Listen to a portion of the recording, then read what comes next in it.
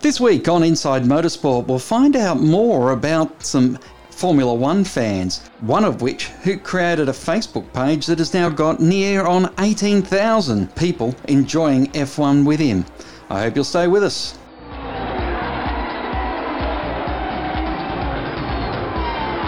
Well, joining us on the line now is Anthony Durkin from the F1 Armchair Experts Facebook group. And Anthony, it was a funny meeting we had at the top of the mountain last year for the Bathurst 1000, and many people would know there wasn't too many people on top of the mountain, so it was pretty easy to meet people. Well, Craig, it was a funny coming together of you and I. We just got chatting about the cars were on the circuit at the time, and one thing led to another, and here we are.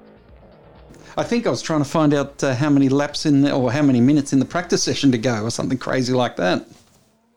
Yeah, it was just some weird random question you asked, but one thing led to another. And that's when I found out that you're actually the man behind F1 Armchair Experts, which, as I mentioned, has now got an amazing number of members of the Facebook group, and it's basically for people who love Formula One. It is. It's a group I established 9 years ago. It was a suggestion by my wife to do it. So I stopped screaming down the phone talking to two mates in Sydney at the same time. And I thought of the name. I thought, I love F1, and I sit in an armchair and I think of an expert. So that's where the name came from. And from the initial two memberships of AJ and Frosty, it's now grown to nearly 18,000. And we've got members across the world, and every race session that's on, we've got a discussion thread that goes live, and we discuss the action live on the screen, and we just chat away with each other as like one big family. You now live in Canowindra in New South Wales. It's remarkable how the ability of the internet, the ability of Facebook in particular, has been able to link people from probably as remote a place as Canowindra in New South Wales all over the world. Yeah, that's right. A lot of people have said, where do you live? And I said, look, I'm about 4 hours west of Sydney, but I've travelled to various races overseas. I've been to Singapore, the States and Mexico, and a few years ago I was at the Circuit of the Americas, and through the group I was able to meet other members, and the nickname I have picked up over time is El Presidente, which was a late member who's sadly passed away with cancer a while ago. He gave me that nickname, and a few members said, I want to meet El Prez. There was a few fan photos taken in the stands, and just meeting group members from across the world of different races has just been a mind-blowing event, especially when I go to Melbourne and I do a stand-up video or something, and some bloke walks past and goes, there's El Prez. It's a funny thing to reflect back on. You said that you were yelling down the phone to your mates in Sydney. When did you first fall in love with Formula One and motorsport in general? I think it was probably in the late 80s. My late mother and grandmother were both passionate about F1, and it was something I always knew as a kid growing up in Sydney. Mum would always stop on Sunday night to watch the F1, and Dad would say, you're mad, Pat, I don't know why you watch it. But as a later on, as a child, early days of high school, I'd stay up with Mum on a Sunday night, and she knew I'd stay up to watch the race with her, and I'd be a bit tight Monday morning to go to high school. But there was just one thing Mum knew, that I loved the V8s at the time. I was mad about Bathurst, of course, and F1 just became a passion from there, from the late 80s to... and unfortunately, our mates I went through high school with, they were also passionate about it. So for us, it was... we weren't interested in the rugby league or the soccer or any other sport. It's just F1 was our passion, our religion. Who has been the most surprising person that has ticked the join box? Well, we've had Jan Lammers. He's a member. AJ Alan Jones, the ex-world champion, and also Perry McCarthy, the Black Stig, have joined up as members. I've been contacted by Mika Hakkinen, of course, and I've spoken to him. I've had a lot of ex-drivers from various categories as well. Darryl Beattie and a few of the V8 drivers have joined from time to time. And how does it surprise you how active and ferocious the discussions can become? Yeah, it's interesting especially on a race night. We could get up to 1,500 comments. I think we breached 2,000 comments in one race thread one race night. But it's pretty active, and there's an ongoing joke. I do a roll call at the start, about half an hour before the race, to make sure everyone's dialed in and everyone's there, and we all say hello to each other. But it can get pretty active. It can get pretty heated. But at the end of the day, we're all passionate about F1, and one of the members, Chris Perrin, who's one of the admins that helps me support the group, he's a guy in the northeast of America, and for him, he struggled to find support for F1 being in America, because it's such a NASCAR Indy sort of led country. And for Chris, it was great for him because he's an older guy, and he was able to reach out to a new family network of F1 fans across the world to talk about F1 when the race is on, and that for him has been a real lifeline as such. Mm. And we now have a situation where there's a genuine battle for the World Championship, and our own Aussie is starting to find some form with Daniel Ricciardo taking the win on the weekend. Yeah, I look back at that Imola race and I think, wow, you couldn't have written a script for what happened. Dan Rick was, through Bottas's attrition, was put onto the front row. And I think Dan's really, in the mid-season break, found his mojo again to say, right, I'm settled in the car, because Norris has really sharpened his pencil and said, look, Dan, this is the way you drive the car. And he's showed him up a bit with a few podiums in Austria and other races. But I think Dan's found his mojo, and he's come back to form as such. But I think it's interesting, the battle between Verstappen and Hamilton. They're two massive names, two massive drivers. I mean, Hamilton's got 7 titles, and Max is Yoss's son. He's got a name to carry as well, like Mick Schumacher does. But Max is really coming into this as the next generation driver, like I guess you could say Hamilton did behind Schumacher or Alonso. It's the next gen, and Hamilton's not going to stay around forever, and Max is going to potentially take a handful of titles before he retires himself. It is a great year so far when we see how ruthless those two have been as well. It's been interesting. I mean, two very different teams, very different team bosses, two different engine units, suppliers, the power unit suppliers with Honda versus Mercedes, and it is really, the odd couple and the old against the new. And I think the interesting thing is that, Max is coming into this with like, okay, it's my time to shine now. Lewis has had 7 runs at it, and it's maybe, I know Max may say, look, it's his time for Lewis to step aside. One question I know you're probably going to ask is, what was my take on Sunday night's incident with the turn into turn 1-2 there at Monza? I was there with my 18-year-old son, and he just said, Dad, what do you take of that? And I said, well, I look at it as a racing incident. It's a really tight corner there at Monza. The way I see it is that, Lewis had come out of the pits on cold tyres. Max was on hot tyres because he'd done a couple of laps. But at the end of the day, I can't see Max's argument for saying Lewis should have given him the space. It's diminishing amount of real estate. Lewis should have gone first through the corner, and then Max on the warmer tyres could have probably nailed him at turn 4 anyway. If he just waited, 30 seconds, it could have been a completely different story. But it is what it is, and it's one of those incidents we'll always remember. Like Schumacher and Hill at Adelaide in '94. That cost Hill the championship. Mm.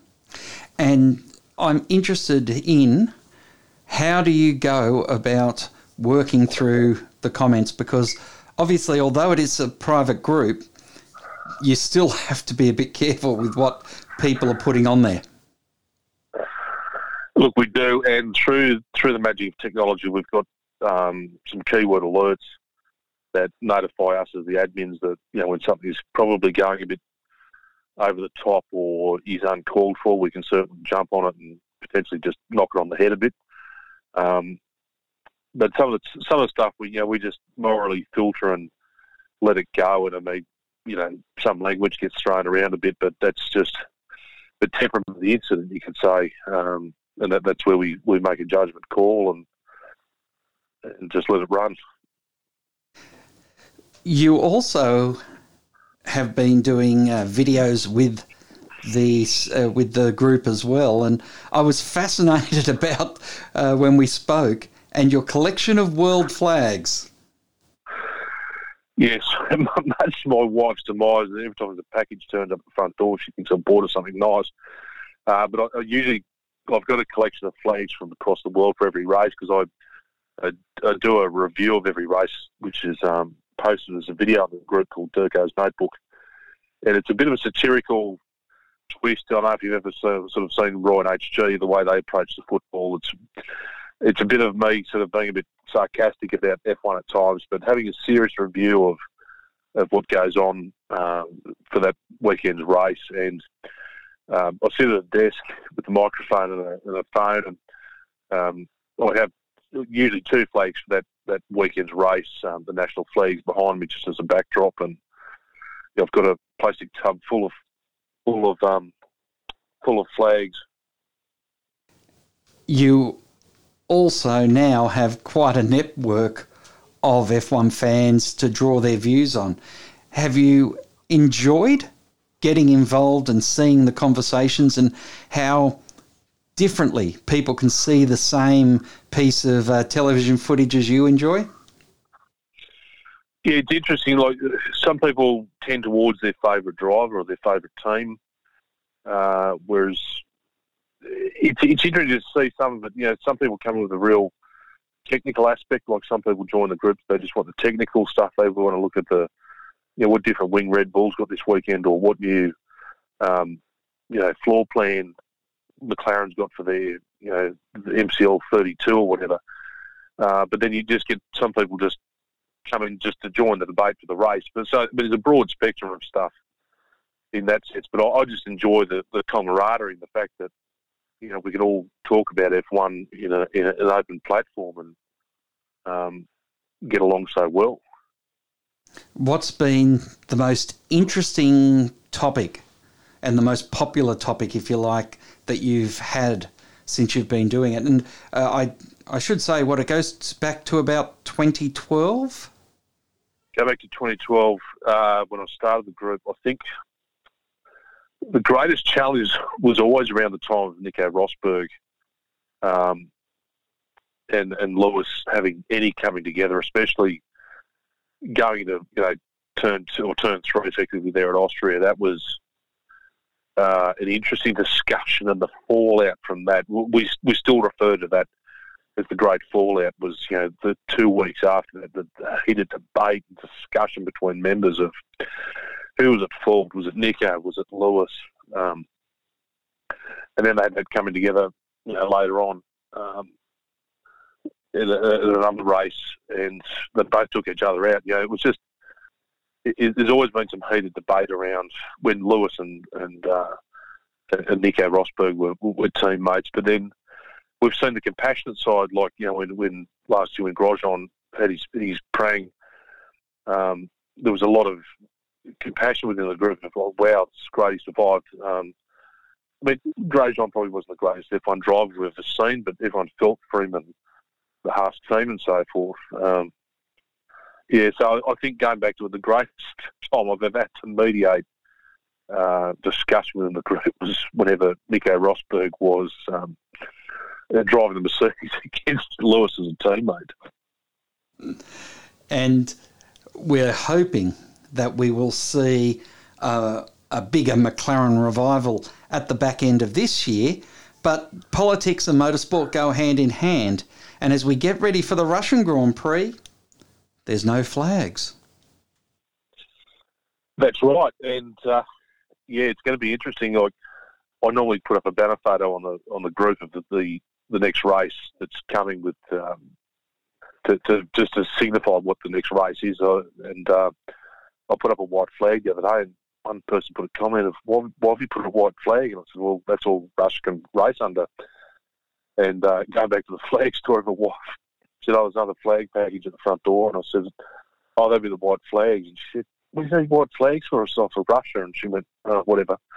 And I've actually, for the next notebook I'll do for the Russian Grand Prix, I've actually got 2 white flags to hang as the backdrop. So I've planned ahead. And I've even bought flags for Qatar if it ends up becoming the next to be confirmed race later in the season, with Japan being dropped. And obviously, like all Australian Formula One fans, you are waiting and hoping that 2022 you might be able to pull those flags out and do a notebook. Yeah, look, I certainly hope so for 2022 that I can get the Aussie flags out again. And that's one thing that's great about the group is for the Aussie Grand Prix, whenever we go to Melbourne, we on the Friday night we usually have a bit of a funny session called an annual general meeting at one of the pubs in the heart of Melbourne. And if we're lucky, we can probably get 100 members turn up, and there's some money put on the bar and food supplied, and we just have a general chit chat and get to know each other as members face to face. And the guys that go to the Melbourne Grand Prix really appreciate it. What's been the most remote location you've got a member from? Oh, good question. I've got a lot of members in Finland. Obviously Finland's full of them. I think there's one member who's in Mongolia. Because I got a message off this guy one day, and he said, I'm a member of your group. And I went, okay, yeah, how can I help you? And he said, I'm just letting you know I'm in Mongolia. And I went, wow. And he said, yeah, there's not many of us watch F1, but he said, I just stumbled upon your group and just wanted to let you know. And I went, well, mate, welcome to the group. You're more than welcome to stay and appreciate the sport with us. Yeah. Well, if you are a Formula One fan, and particularly if you sit up late and watch it live, because there are so many options these days, unlike when you first watched F1 and it was an hour delay and a very late evening. Now you can watch it live, or you can watch it 5 minutes later, or you can watch it the next morning and see the whole thing again. It has changed remarkably, but the Armchair Experts live feed is where it really starts to get a bit fun.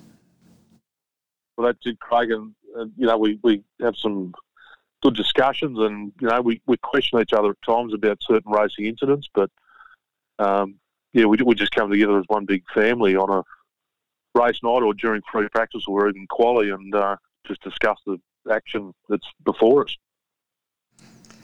Well, Anthony, it's been a pleasure to catch up with you again, and we look forward to seeing more of the F1 Armchair Experts. And, of course, it is open to anyone to join the group, and I'm sure you'll be very happy to see more people on board. Absolutely. Anyone's welcome. Just hit the Ask to Join button and answer a couple of basic questions just to ensure you're a genuine F1 fan, and come and join us and experience what we can offer. Anthony Durkins, thanks for your time here on Inside Motorsport. Thank you, Craig. That's all we have time for this week on Inside Motorsport. Until next time round, keep smiling, and bye for now.